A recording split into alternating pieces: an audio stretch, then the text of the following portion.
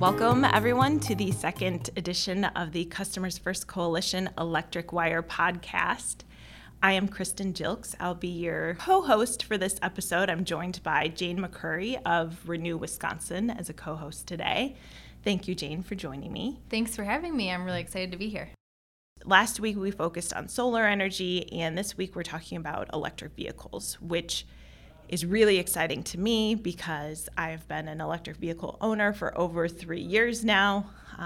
We own a Nissan Leaf, and I was very excited to have Jane as a co-host because she is also an electric vehicle driver, in addition to being the program manager for electric vehicles at Renew Wisconsin. So let's get started right away. Jane, can you just talk to us a little bit about your role at Renew and what your experience has been for the last 7 months of being an electric vehicle driver? Yeah, absolutely. So as you mentioned, I'm the electric vehicles program manager at Renew Wisconsin. Renew is a nonprofit that promotes all forms of renewable energy. I started about a year and a half ago at Renew to really kickstart our transportation work, thinking holistically about how the state of Wisconsin uses energy. It makes a lot of sense to include transportation in that conversation. So I lead our policy work and education work, and also collaboration and coalition work to really promote electric vehicles across the state and make sure that we are preparing our communities and our residents for an electric vehicle future. I was thinking back on 3 years ago when my husband and I decided to get an electric vehicle, and many people know this, my husband is a conservative guy, and let me tell you, he watches budgets closely. And so when I first suggested getting an electric vehicle, and I'm noting it was to replace his F-150, he did the math, and he was cool with it. Electric vehicles are about half as much to fuel as a gasoline-fired vehicle. You're not paying for oil changes, and right now there are federal incentives, but the upfront costs of EVs has come down so much that even without those type of incentives, they're becoming much more economical, especially with the longer range. This is becoming a viable option for people. And once you're experiencing kind of the ease of driving, not having to stop at the gas station, being able to plug in at home, it doesn't take a lot of selling, but I think that people still have these kind of like questions. What is the experience going to be like? Do I need to buy something for my garage? I know when we went to the dealership, I asked, can we just drive home with this thing? Do we need, can I just drive home and plug it in when I get home and I don't need anything special? And he was like, absolutely, you can do that. But sometimes I think in this policy debate, people have a lot of questions. There's still a lot of unknowns, but I think we're here to start answering some of those questions. And also, since we dive into a lot of energy policy at Customers First Coalition, this podcast is going to focus on some of those bigger picture policies that regulators look at when we're talking about EVs more broadly.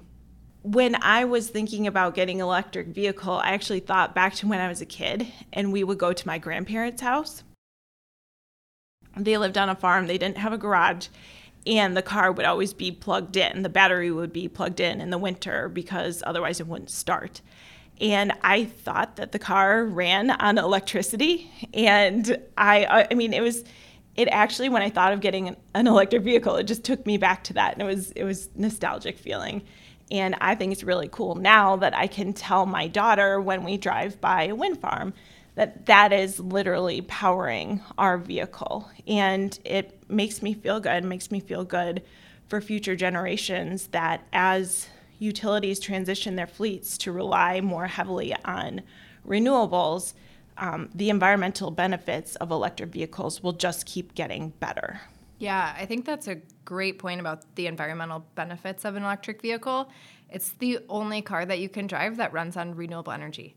And a gas engine can be really efficient, but the only thing that you can put into it is a fossil fuel. So if you're interested in renewable energy, an electric vehicle is really the only option. One of the things that made me laugh so hard when we first got our EV, we drove up next to a Prius, and my husband said, hey, you dirty polluter.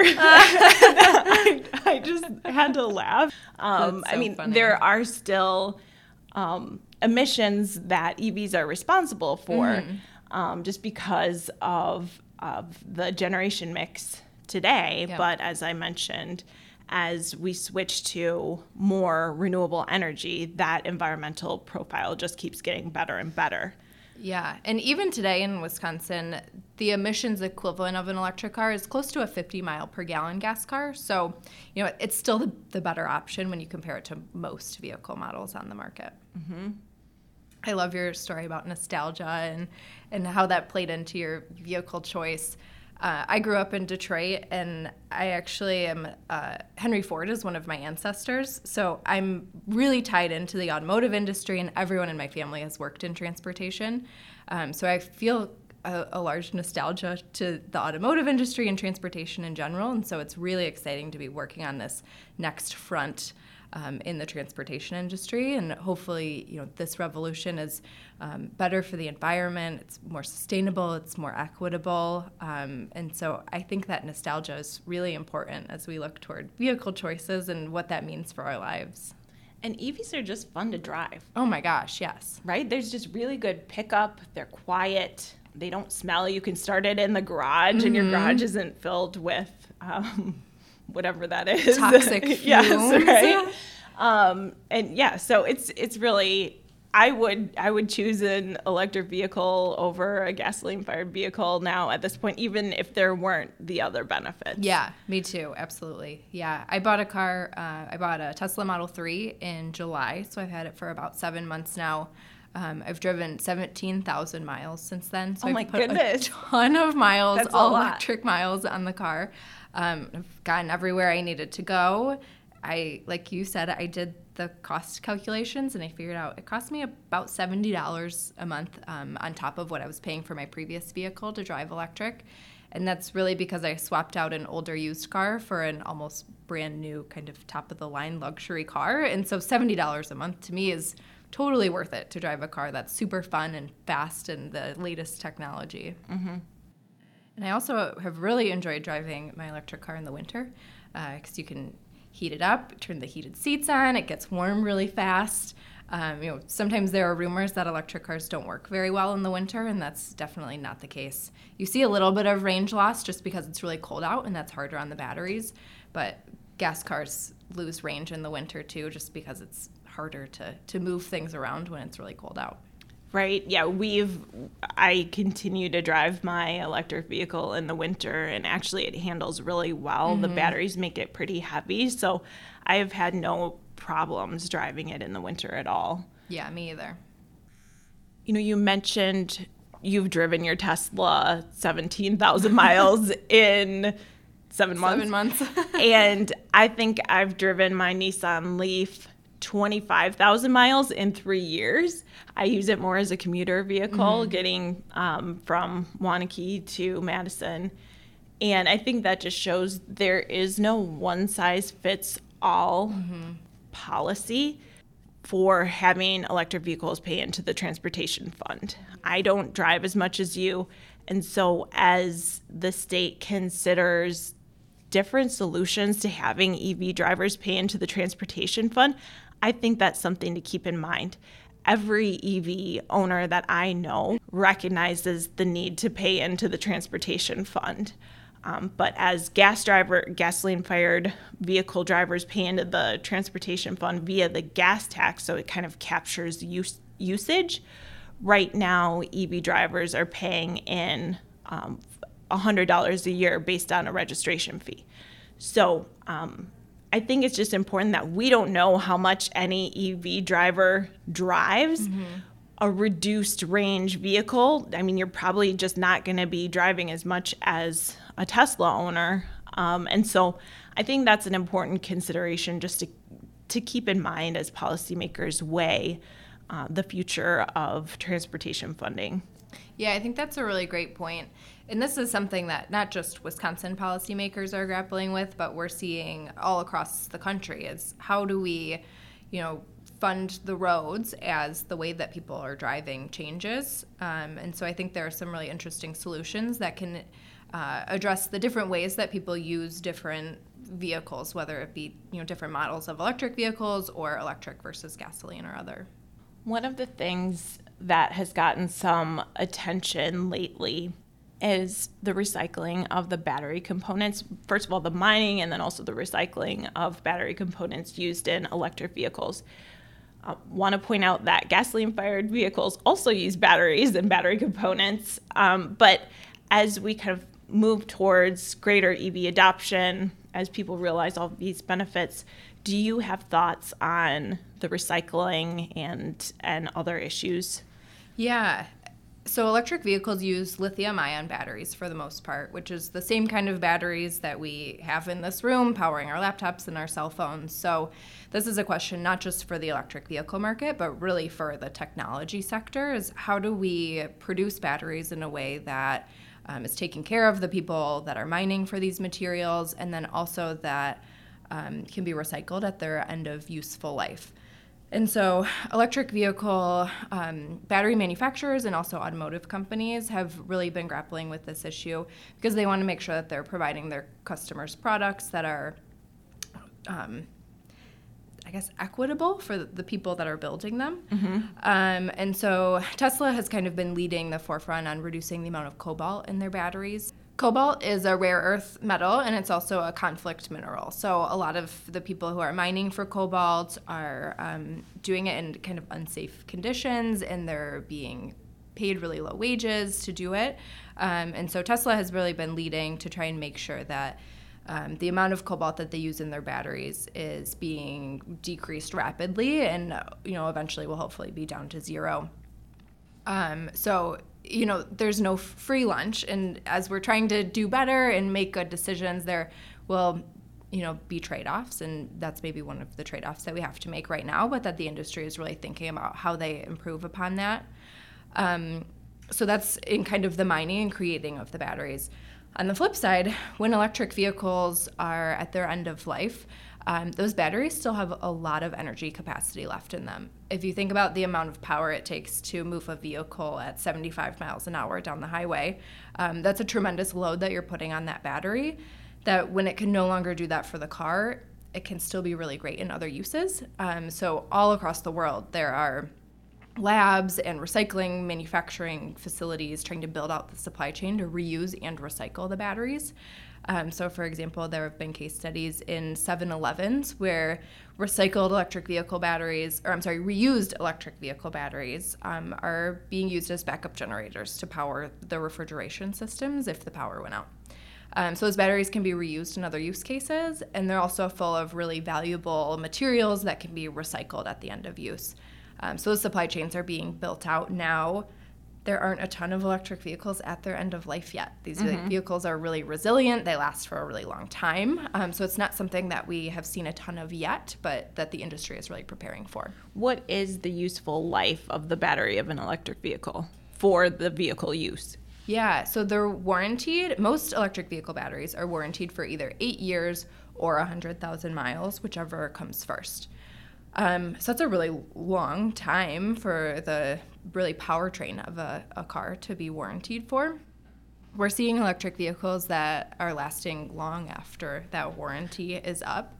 I know there are Teslas that are just driving in a big loop around California and have gone 1 million miles on the same battery pack and are seeing minimal degradation. So they really are pretty resilient. I read that a Nissan Leaf battery can last 22 years as well. Let's just be clear. What is the environmental profile for the life cycle of an electric vehicle versus a gasoline-fired vehicle? Yeah, so there are a few different organizations who have done what's called wells to wheels analysis. So that's, looking at the very beginning of the manufacturing process of a vehicle all the way through recycling the parts at the end of useful life. And it's pretty clear that an electric car is better than a gasoline-fired car. And that's really due to the fuel that you're putting into the vehicle during its useful life. So manufacturing a battery is more carbon intensive than manufacturing an internal combustion engine vehicle today, but as soon as that vehicle hits the road and is starting to be used, it's powered by cleaner energy than an internal combustion engine vehicle is, so that clock starts running backward immediately. All right, Jane, thank you so much for joining me today, and I'm really excited about our interview that we're about to get into. So we were joined by Corey Singletary of the Citizens Utility Board, Debbie Branson of Madison Gas and Electric, and Deb Irwin of Xcel Energy. So you're going to be able to listen to that full interview coming up next here. We did it as a sort of a panel style interview, and I think you're going to love it. I thought it was really cool. It was. They're superstars. Right? It was a great discussion, and I really didn't want it to end, to be honest, but we're trying to keep the podcast a manageable length for you. Before we throw it over to this interview, you have to tell me the story of how you got the nickname EV Jane, although it's somewhat self-explanatory. So I do a lot of EV communications for work, and I'm just really passionate about it. And I was tabling at a Renew event for one of our solar programs, and someone came up to me, and I introduced myself as Jane, program manager for Renew, and they said, "Oh my gosh, you're EV Jane," and I loved it. So now it's my Twitter bio. Some people call me EV Jane. Love it. So here we go. We will throw you over to our interview with Corey, Debbie, and Deb right now.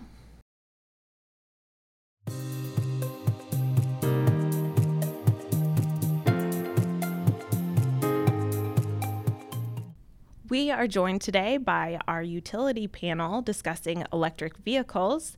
With me, I have Corey Singletary, who is a utility analyst at the Citizens Utility Board of Wisconsin. Hello. How you doing? Thanks, Kristen. Thanks for having me on the show. Thanks for joining us. I'm also joined by Debbie Branson, manager of electrification at Madison Gas and Electric. Good morning, Kristen. Thanks for having me here today. Thank you.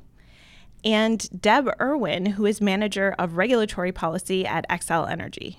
Hey, thanks. Happy to be here. So let's get started and kick things off with a pretty broad question. Tell us more about your organization, your role, and when and why you started thinking about electric vehicles and electric vehicle policies, when things started changing for you. We'll get started with Corey. Sure, thanks.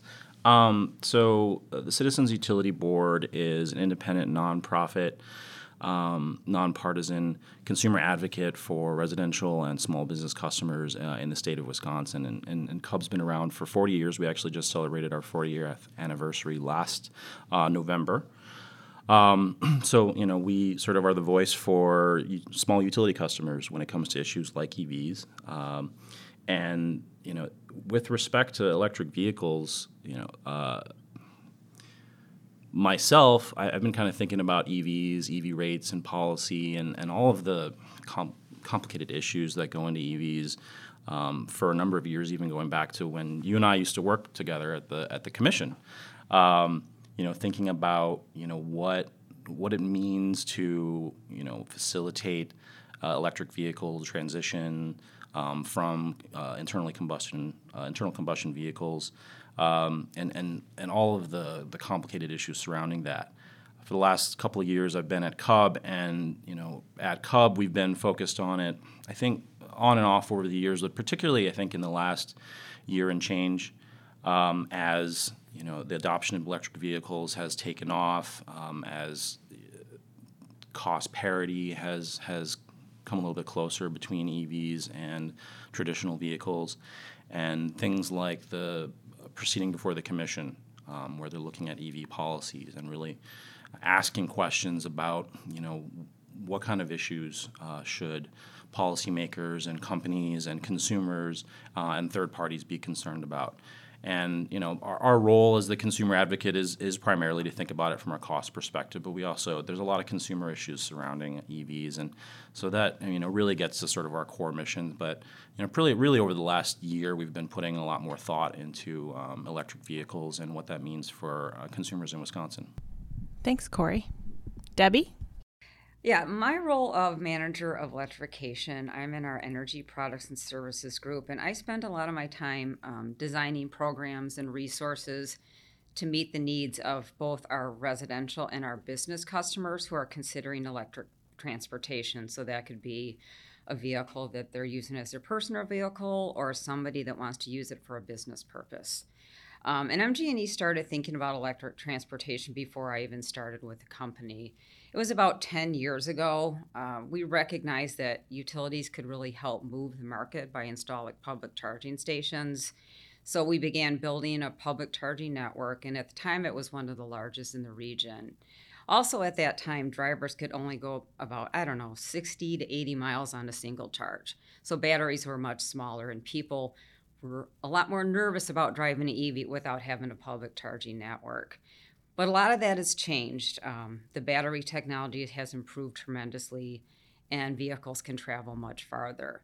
So today, and it's based on what we've learned from our customers who have been early adopters in the Madison area. So today we focus more on programs that help customers with home charging, and that includes apartments and condos. About 53% of Madison residents are renters, so we need to work with them as well. And about 80% of charging happens at home. It's easy and convenient for drivers. Deb Irwin from Xcel Energy. Thanks. So Xcel Energy has 3 strategic priorities that line up really well with electric transportation. It's leading the clean energy transition, enhancing the customer experience, and keeping bills low. And so a few years ago, Xcel Energy started piloting a few programs for customers that really kind of hit all of those things. There's a lot that we can do now that we've been decarbonizing the sources of electricity that we're using. So there's a lot of benefits that we can bring to customers that way, as well as, helping them lower their overall energy costs by helping them electrify their transportation needs.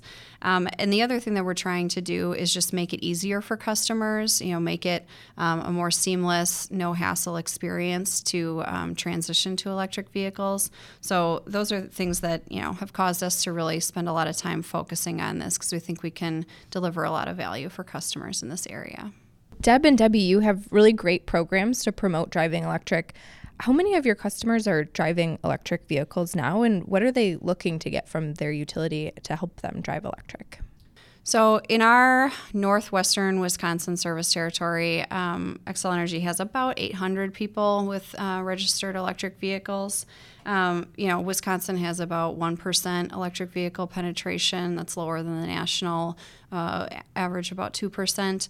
I don't know. Debbie might have some updated numbers for us. Well, I think that's what she told me coming in. Debbie's service territory in Madison has probably a higher concentration. Yeah, we've got a little bit higher concentration. And I think the national average is closer to 2.5%, so it's eking up a little bit. That's great. Good.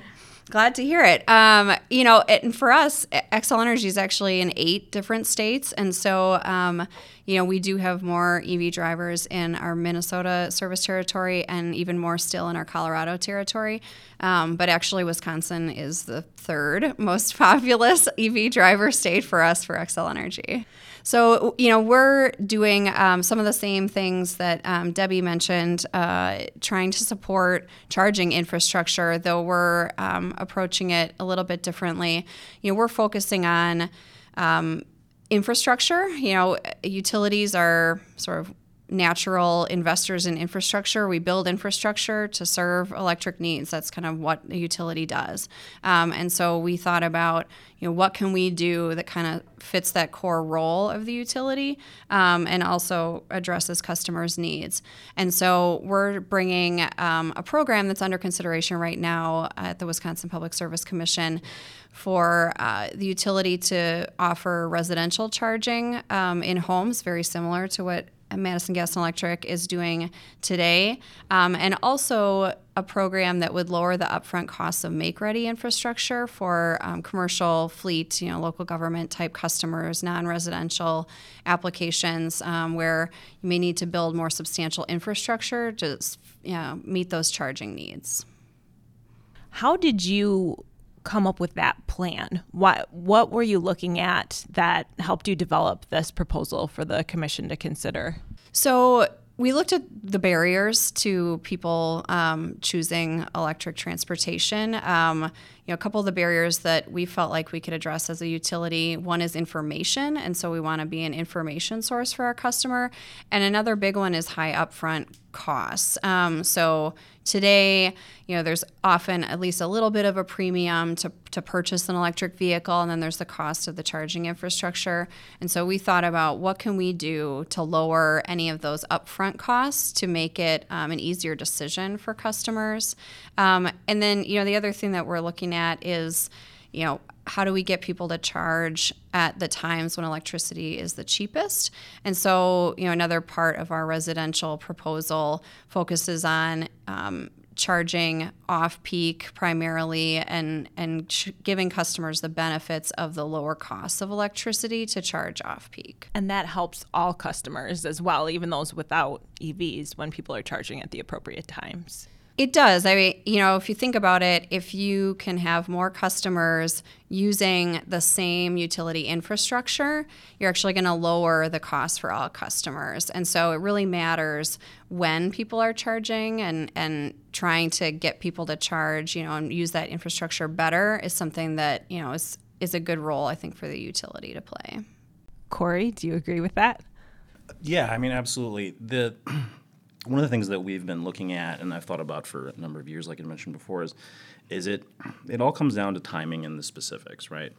If everyone, let's say you had a bunch of people with electric vehicles. You look at a city like Madison, where you have a higher penetration of EVs, and folks work a 9 to 5. Your vehicle's charged. You go to work. You come home. What's probably everyone's natural inclination is to come home, you drive into the garage, you probably have a plug there, you plug it in to charge, and you plug it in to start charging then, right? Everyone comes home between 5 and 6 o'clock, and so you have, whole neighborhoods worth of vehicles coming on to the grid at once. And one thing that people probably don't realize is an electric vehicle charging load, depending on what kind of charger you have at home and so forth, can be equivalent to, your household load, right, at various times. So you could almost think of it as increasing the household size in terms of electricity need by 50%, 100% just by plugging in that EV. And you multiply that by tens, hundred thousands of electric vehicles, and if you don't get that timing right, you can have people coming on right in the evening, which oftentimes, particularly right now, let's say in the winter, that after work period is a peak period in terms of cost, in terms of what it costs the utility to provide electricity to customers. So, one of the things that we've really emphasized in conversations with our utility partners and other stakeholders, as well as other consumer advocates in other states, is, what we would like to see is, as programs are proposed, both in terms of customer-facing solutions, in terms of rates or infrastructure like charging stations, and things beyond the utility regulatory area, that a focus on efficient utilization of the electric grid is key, and that be front and center, and also making certain that when you're looking forward and setting goals, that one of the goals is to maximize the benefits of EVs, and that really only happens is if you're able to tap into some of these efficiencies. Well, I just wanted to elaborate on that a little bit. So we have a charge at home program similar to what Xcel is proposing, and it does have a managed charging component. And we've been doing this now for a couple of years, so we do have some experience in how customers are responding in this and to some of the data that we have. And we want to look at programs. We want to make it convenient and affordable for EV drivers, but also provide benefits to customers who either choose not to or maybe can't afford to get an electric vehicle. And if we're able to manage the load on the grid by managing EV charging, we can better manage costs for all customers. So some of the things we're learning, on average, cars are parked for like 95% of the day. And based on our charge at home data, when, like Corey's saying, people come in, they plug in their vehicles, they've got them plugged in for 9 hours, but they're actually only charging for like an hour and 45 minutes on average. So that gives us plenty of opportunity to start charging or stop charging when prices are low right now during off-peak, or maybe when renewables are available. Maybe we want people to start charging during the day when solar's available. And so far, we've had several what we call charging events. So that means we might go in and delay charging or reduce power to a customer's stations. And Nobody's opted out or nobody's called to complain. So, woo, we think that's a success. It's really going unnoticed. And we also just finished a study with our charge at home participants, and only one customer said it was somewhat inconvenient. Everybody else was like, it was fine. I didn't even notice it. It pretty much went unnoticed. So we're able to manage the grid, benefit all customers, and we're not really inconveniencing drivers. I have to say I agree with that, and it really rings true to me. Just in terms of maybe something more people have experience with is my iPhone. Now, when I plug in my iPhone at night, I get a message that says, optimized charging has started. Your phone will be charged by 5 a.m. And I don't know exactly what's all happening with that. Maybe it's slowing it down or how it's doing it, but I'm okay with that. It sounds good to me. And I also drive an EV. I think it would be a similar situation with EVs. You don't want people to have to think about it too much, and it doesn't sound like they have to with your program. No, they don't. And they do get a 24-hour notification, and they can opt out if they want to. But so far, nobody's even opted out. So they're aware of it, but it's just, I guess, if their vehicle is plugged in the morning when they need it, doesn't seem to matter to most customers. So one thing that, about that, and I think bridging what both of you just mentioned, is one thing to consider is, and we think is really important, is while electric vehicles are 1% to 2%, depending on the source you're looking at right now, if you look forward and say, okay, well, what do we want the sort of the system or the ecosystem of electric vehicles to look like in 10, 20 years, and what do we need to accomplish that? And you consider things like making it easier for customers to interact with the utility in a way that maximizes the benefits for everyone. You think of that now, then you can come up with solutions that are sort of, as one of Debbie's colleagues likes to call it, sort of an easy button approach, right? So the customers don't have to think about that. And the value of coming up with that sort of ex ante up front is that then if the utilities and third parties or whoever have these programs in place and offerings in place that make it easy for customers, that behind the scenes are maximizing the benefits for everyone, that's the customer's first experience with it, right? You're not having to retrain them. You're not having to have a customer go out, buy an electric vehicle, develop certain habits about when they charge, where they charge, how much it costs, this kind of thing, and then have to sort of have them retrain themselves over time as maybe we go on and say, oh, no, we need to change things, or we need to change the rates, or we need to change how this program works. And that reduces customer confusion and makes it a lot smoother over the long run. So I think that's a value of thinking strategically long term and not just doing things the way we've always done it. Corey, I think that's a really great point, and I think that's why we're so excited about the utility programs that are available in Wisconsin today to really test out what consumers are enjoying about their electric vehicles and what kind of behavior changes that they are okay with as they get used to driving electric. Absolutely. So as we look toward a future with more electric vehicle adoption, what do you see as the role that utilities will play in this market going forward? Well, speaking from MG&E, so, at a basic level, drivers expect us to supply reliable power so they can charge their vehicles at home. Businesses expect that for, workplace charging and fleet vehicles. And I think a lot of our customers already consider us to be energy experts, but now we're becoming a fuel provider. So that kind of changes the relationship a little bit. And as we move from early adopters, so a lot of early adopters did all their homework, went in and bought a vehicle and just kind of pushed the sales guy out of the way.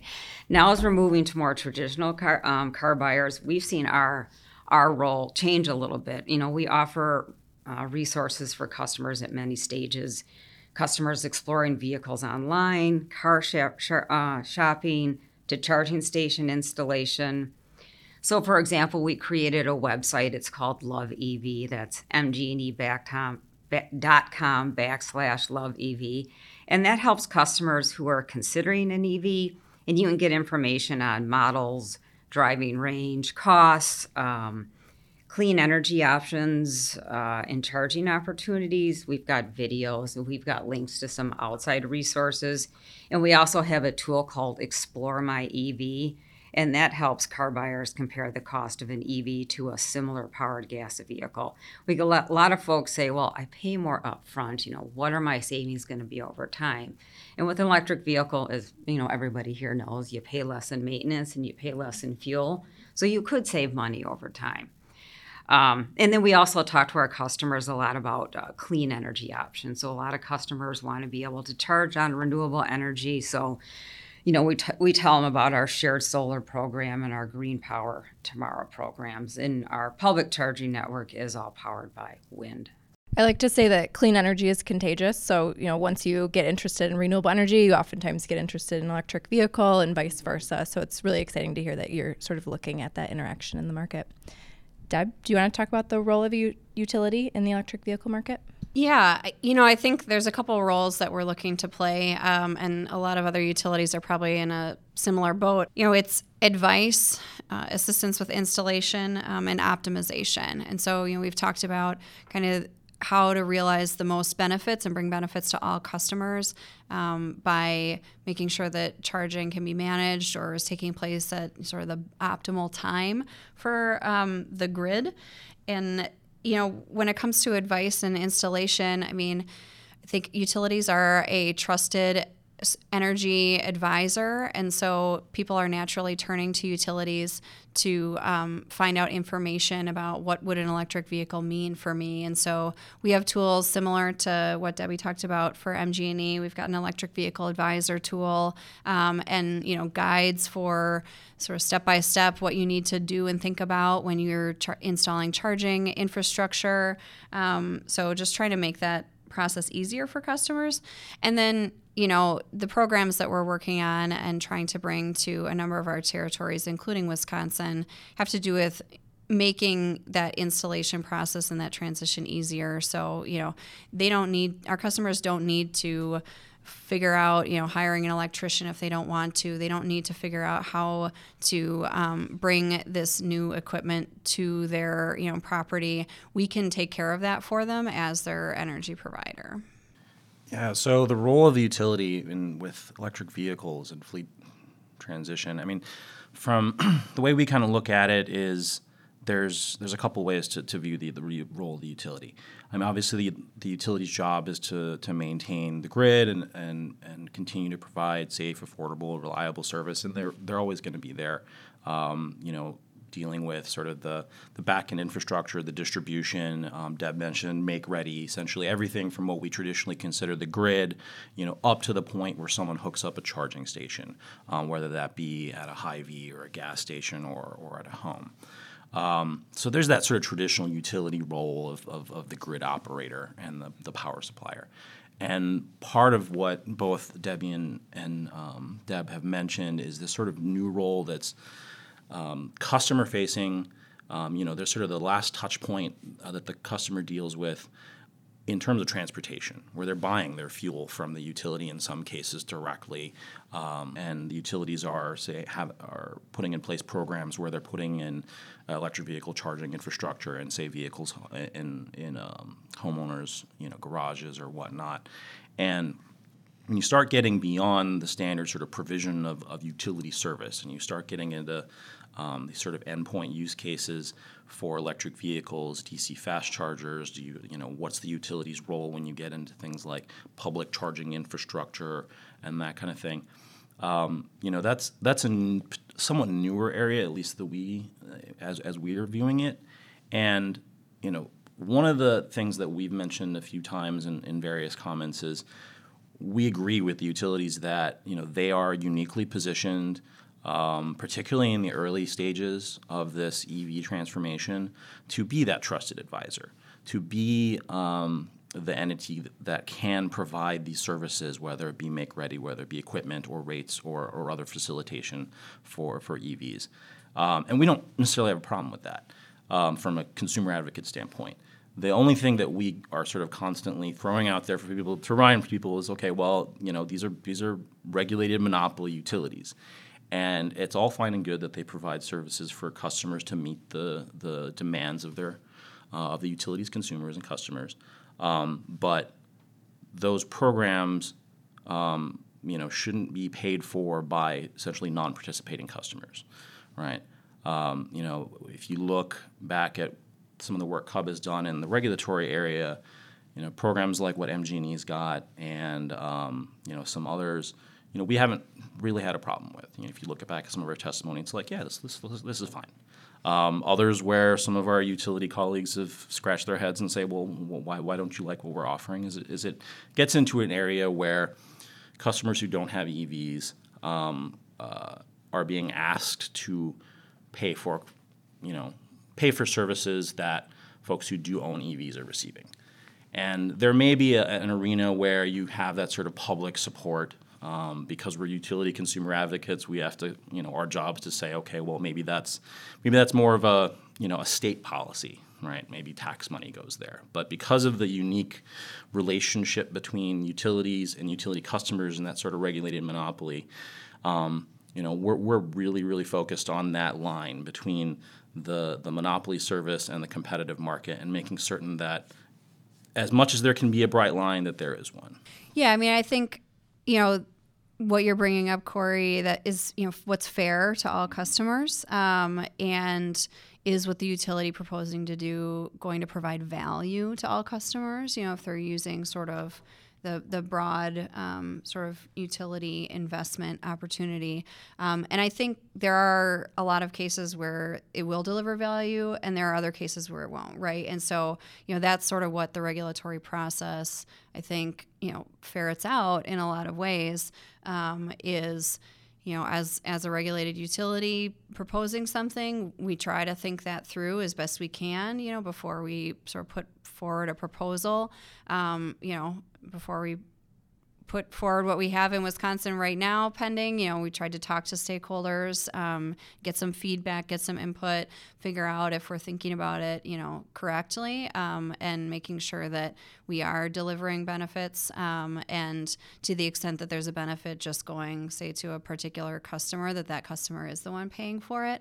But, it's just sort of that holistic perspective of, what's really fair and what's, the appropriate use of that money. Yeah, and absolutely. I mean, I think that's one of the benefits of the utility regulatory model generally is the understanding that we have is that, if you're making a claim that you should be able to back that up. If a utility is saying that there will be broader ratepayer benefits, we're fine with that. It's just I feel like I'm in Jerry Maguire and I'm like, show me the money, right? So quantify that. Yeah, yes. So absolutely, there's definitely opportunities. We talked about things like efficiencies in the system, and we should explore those. Well, like with our Target Hope program, when we look at that, so that program, MG&E helps coordinate the installation of a level 2 charging station. There's no upfront cost, but then customers pay $20 a month plus the cost of electricity. So we really do recoup the cost of what went into that, but it's more of a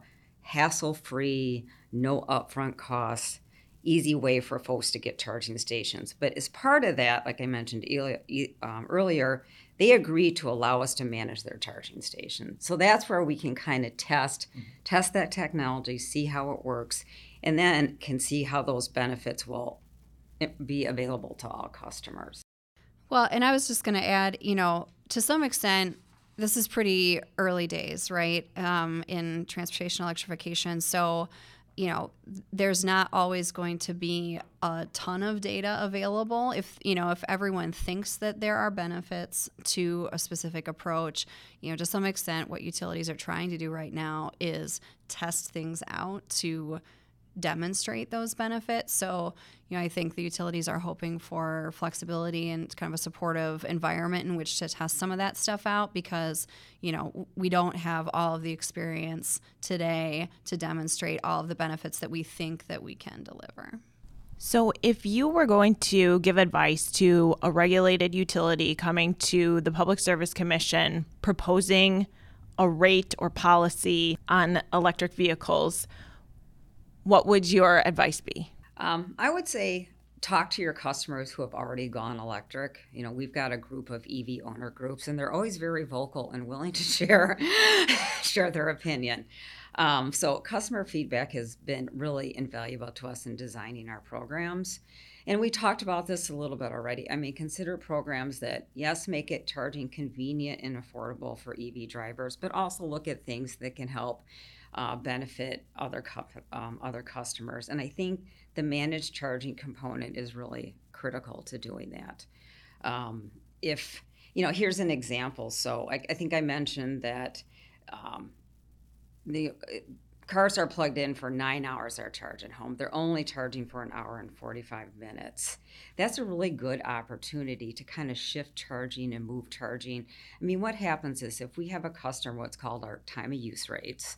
So that's where if somebody charges in at 9 o'clock, they pay less because on the grid overall there's less electricity use. Well, what we're seeing with our charge at home customers is they're on shift and safe. So a whole bunch of them are charging at 9. So if you just have a time of use rate and everyone starts charging at 9, you're creating new problems on the grid. So then now we're seeing peaks at 9 p.m. With the managed charging like we do at Charge at Home, we can kind of stagger those start charging times over that, from 9 p.m. to 10 a.m. So that smooths out the effect on the grid. And then that helps benefit all customers as well. So it's a better use of our distribution system, which is going to reduce the need for potential upgrades later if we're being able to manage that charging. And that goes for fleets, workplace, multifamily charging. There's all opportunities to kind of manage that use to benefit the grid. So my advice for a utility thinking about offering a program or a rate, in our experience, one size does not fit all. There are a lot of different charging needs and customer profiles and different situations. So what might work for a single family residential charging situation is not going to be the same thing that's going to work for public charging infrastructure. And so, right now, we have chosen a couple of areas to focus on in getting started in Wisconsin, and we realize that what we've proposed does not meet all use cases, and I think that's okay. I think we want to get started, but just realize that in kind of getting involved in transportation electrification, it's complicated, and people, you need to think about what your customers' needs are and how to deliver those benefits. And so, don't bite off more than you can chew right away, and try to focus on doing, some things really well and get some experience. Yeah, I agree. I mean, doing these pilots and just what we've learned from working with our Charge at Home customers is 3 to 4 years, then it gives us an opportunity to survey. And we do surveys and we find there's some things we're doing right. There's some things we could improve on. And again, it definitely depends on the audience. Like you said, what works in an apartment in a condo does not necessarily work in a single family home. And then fleet customers, that's a whole different kind of customer group that we're trying to work with. They're going to be having larger vehicles with higher energy requirements, different rate structures. So now we're kind of learning about, the vehicles are just kind of coming around to this area. So we're starting to work with businesses early on, first of all, to help them understand to work with your utility on the front end, because your electricity bill is going to look completely different now that you're using it as a fuel, and even helping them understand what's available, when they should be charging. So it's a much different conversation that we might have with our residential customers. Corey, I want to ask you that same question and then add on one thing. Should they do something? What's your advice? And should they be doing something? It's like you're reading my mind. So, what should the utilities do? Obviously, they should go talk to their consumer advocate first before they even propose something before the regulator. Step number one. But seriously, one of the what I was thinking about, and I think I even went. I'm fortunate here, in this podcast that MG&E and NSP, we've had a really good relationship over the years, in particular over the last year or so, as they've gone through and thought about EV-focused programs, and we've had a lot of conversations before anything has come before the commission. But I think most recently when Deb and I spoke about, I think some of the proposals she mentioned that they were doing is, invariably one of the questions we always ask is, what do you have in place in your rates and programs that can meet some of the needs of EV owners or prospective EV owners? Is what you're proposing needed? All right, and I think there's a natural urge or instinct when you are piloting something to want to come up with something fresh and new and like out in left field and create a new something for, say, electric vehicles. And, we had most recently a municipal electric utility close to Madison propose an EV targeted program. They wanted to put in a new rate. And, one of the questions there is like, well, why are you doing this? You already have some options. Debbie mentioned the time of use rate. Have you gone out to your customers and said, hey, you're looking at an electric vehicle? Are you aware there's a time of use rate that can save you money? Right? And, so what should the utilities do? Certainly it's take a look at what your existing portfolio of programs and services and products that you're offering to your customers and see what can be leveraged in the area of EVs. And some of it gets back to what I was talking about in terms of the new relationship between electric vehicle utilities and electric vehicle owners and utility customers generally is, I believe all of the utilities in Wisconsin have time of use rates, which electric vehicle owners generally would all benefit from being on. But I think less than 1% of all residential utility customers in the state are on a time of use rate. All right. So, but historically, utilities haven't really gone out and marketed that as a product. Okay. Maybe it's as simple as starting with that. Looking at the utilities, marketing programs and advertising programs and saying, hey, you're looking at buying an EV, consider changing the rate program you're on. And the other part is, it's kind of almost the opposite of what I've just mentioned is if you are going to be doing something different, make it different, all right? Be innovative, be real forward thinking and say, okay, what if we are going to pilot something and we think that there are system benefits or maybe there are system costs or things we want to test here, really think outside the box and say, okay, well, what can we do? Can we test that? And be willing to be, nimble and whatnot. And Dad mentioned, the utilities are looking for this kind of flexibility to really kind of carve out some information gathering and do some pilots. And I think as consumer advocates at CUB, we're not opposed to that. But we want to see that there's sort of some thinking going on and there's a plan, right? So it sounds, literally what I've said is do nothing and do everything. But but we'll get right on that. I think it's taking a measured approach because there are a lot of tools that the utilities have available to them right now. It's just rethinking how they engage with their customers. And then I think once you sort of tap that out, to Deb's point, there isn't a one size fits all solution, and say, okay, well, what we have meets the needs of X% of our EV customer base. How do we provide products for the rest? And that's, and I know we've talked about this before, Corey, but that's what we did too when we rolled out our Charge at Home program. We do promote the time of use rate. We rebranded it. We came up with some new promotion, really promoted it to our electric vehicle drivers. Some people have signed up, but we just sent a survey out. So now we're going to learn, why people are signing up and why they're not. Some people are saying, I don't want to charge my vehicle at night. I can't switch all my time at night, or it works for me, that's fine. So by doing that, but I agree, I think it was really a good idea just to kind of look at this time of use rate. We don't have a lot of people that are signed up for it now. We haven't promoted it to EV drivers yet. So let's come up with a promotional campaign, see who's interested. And then after we've done it for some time with these pilots, an opportunity to do surveys and focus groups and get feedback and figure out what we need to do to improve that. Is it design a new rate? Is it tweak our existing rates? To really kind of get to what customers are looking for to help them reduce their charging costs. And that was a long-term process. Yeah. We CUB is part of a work group with MG&E, and I remember. We went through, I don't know how many meetings over how many months we were kicking around ideas of like, well, what new rate do we come up with for electric vehicle owners? And ultimately it came that we all arrived at the conclusion of, okay, well, hang on, let's pump the brakes a little bit. Before we create something new, let's figure out why customers aren't even using what's there. And that, I have to applaud MG&E for going through that process, both internally and as a stakeholder process. Just a little plug for utilities to work with, the broader stakeholder community. But that's the kind of thing I'm talking about in terms of advice for what we think the utilities should be doing.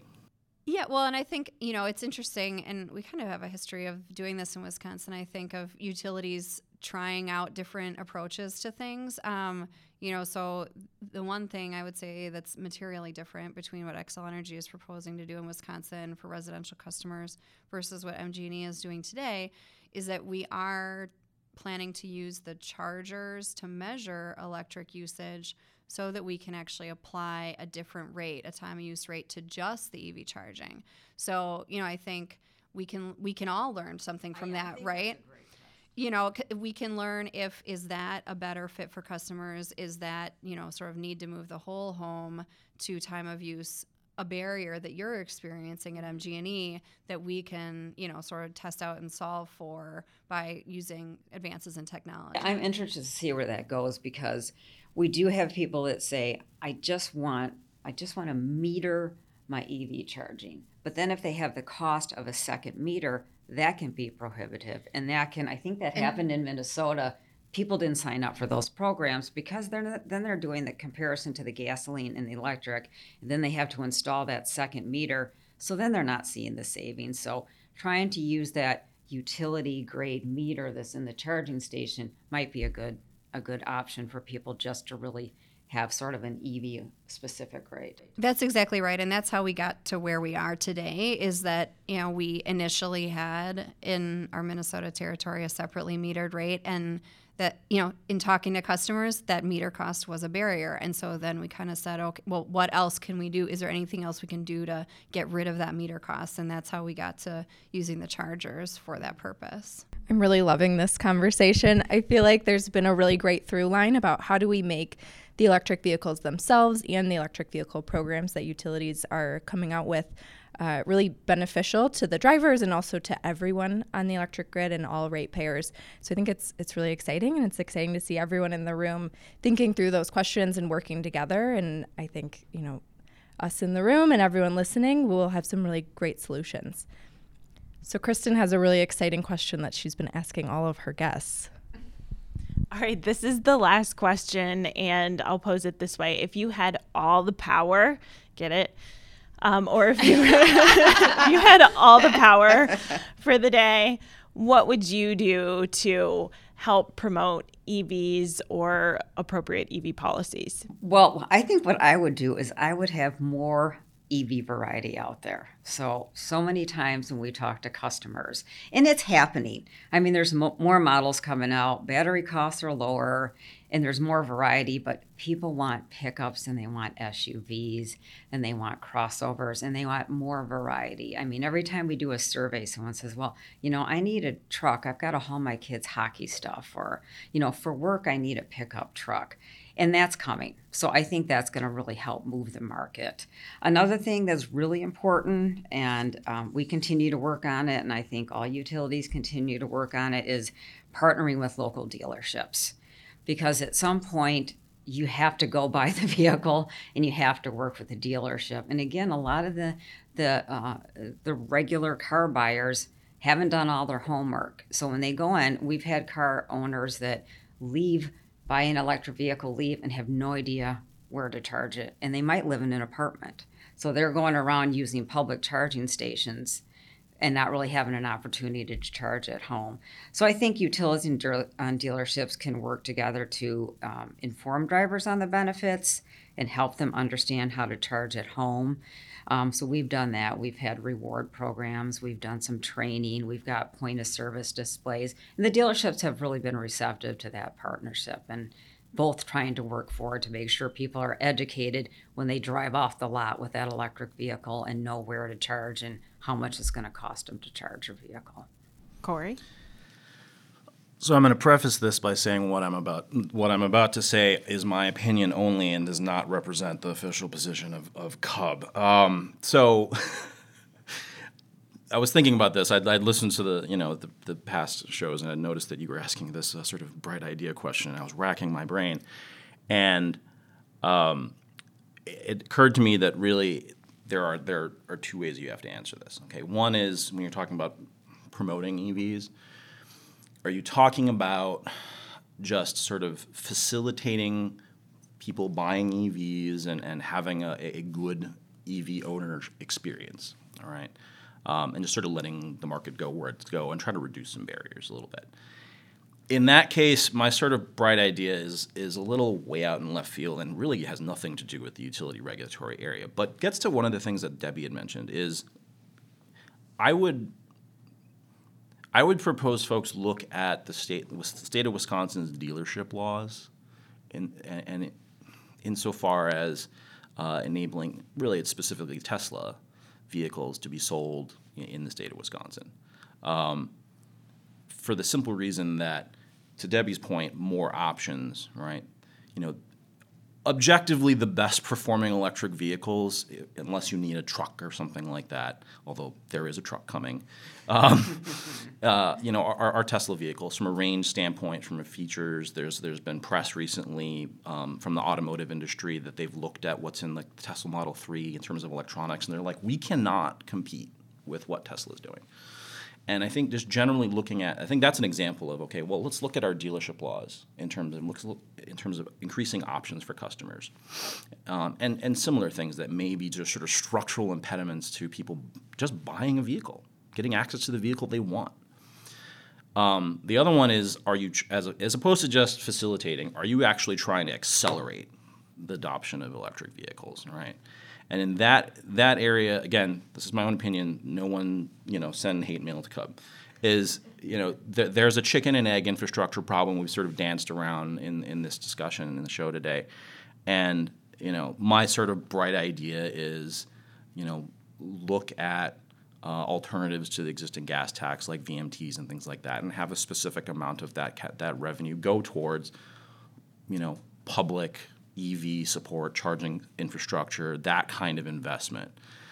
Because particularly since we are a Midwest state, if going from Madison to Milwaukee in a Leaf or a Tesla or something like that's not that necessarily that big a deal. But once you get there, depending on your vehicle, you may be, down to the bottom of your battery and you may need to charge it. So having that charging infrastructure is really important, and that's more of a societal and public good question, right? So that's if you're really trying to push the pedal, is money has to come from somebody, ideally not the utility customer. So let's find a way. Deb from Excel. Well, yeah, I'll maybe have the same disclaimer. I don't know if this is the Excel position. This is more of the Deb Irwin position.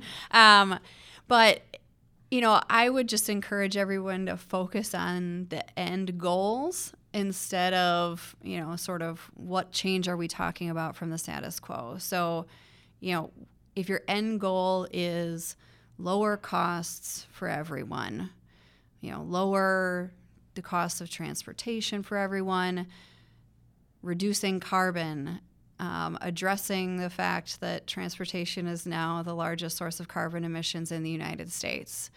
If those are your goals, focus on that. And focus on, what can you do between where we are today to get to that future of realizing all those benefits, instead of getting stuck on, but this is what the utility does today, or but this is how things work today.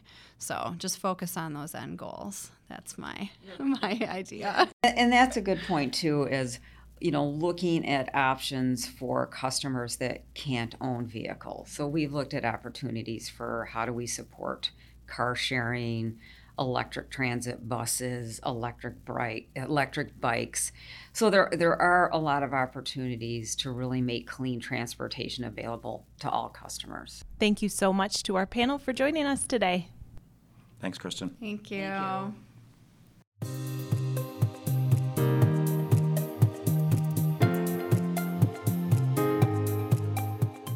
Thank you to our panel for that lively discussion.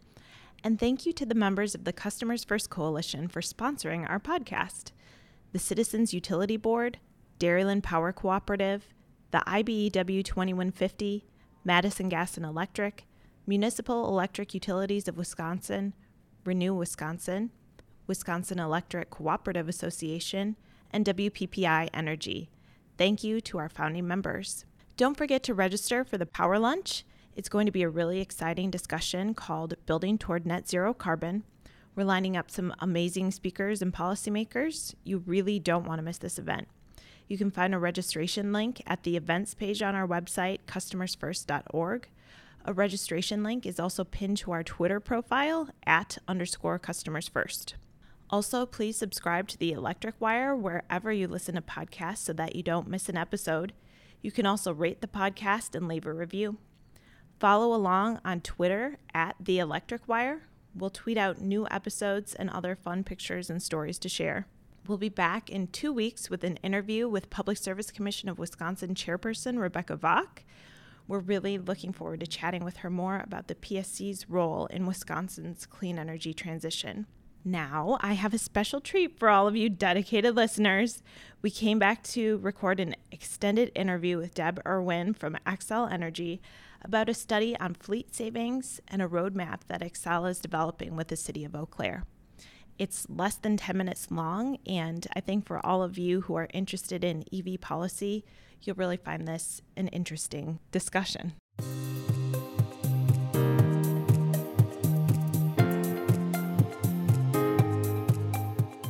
Thank you, Deb, for joining me.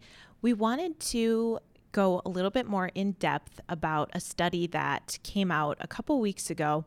I read this headline and I knew I had to ask Deb more about it.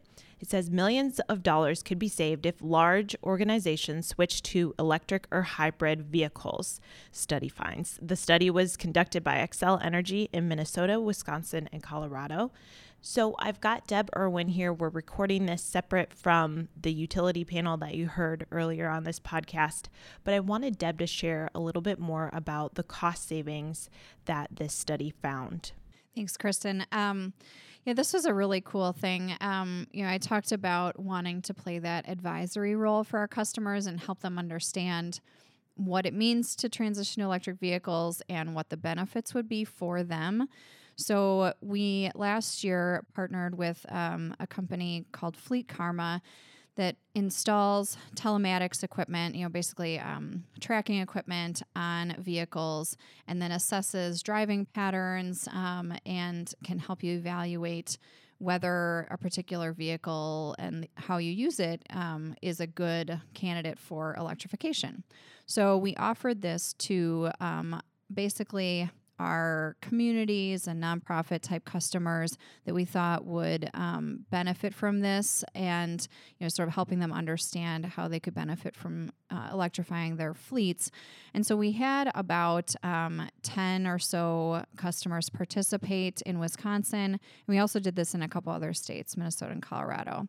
And when you combine the 3 states and everybody that participated in that, we found that if 184 fleet vehicles were switched to either all electric or plug-in hybrid electric, that would save a total of $2.5 million, including 45,000 gallons of fuel savings and carbon reduction of about 1,200 tons. So, looking just at one of our customers in particular, City of Eau Claire, they would save more than $100,000 on total cost of ownership for their fleet and be able to reduce their carbon emissions by almost 60 tons annually. So those are things that were really important to them.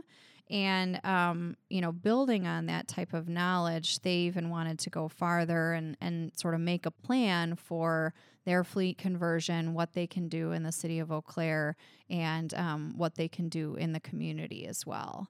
And so another thing that we actually did recently and is under consideration by the Eau Claire City Council right now is called an electric vehicle community roadmap.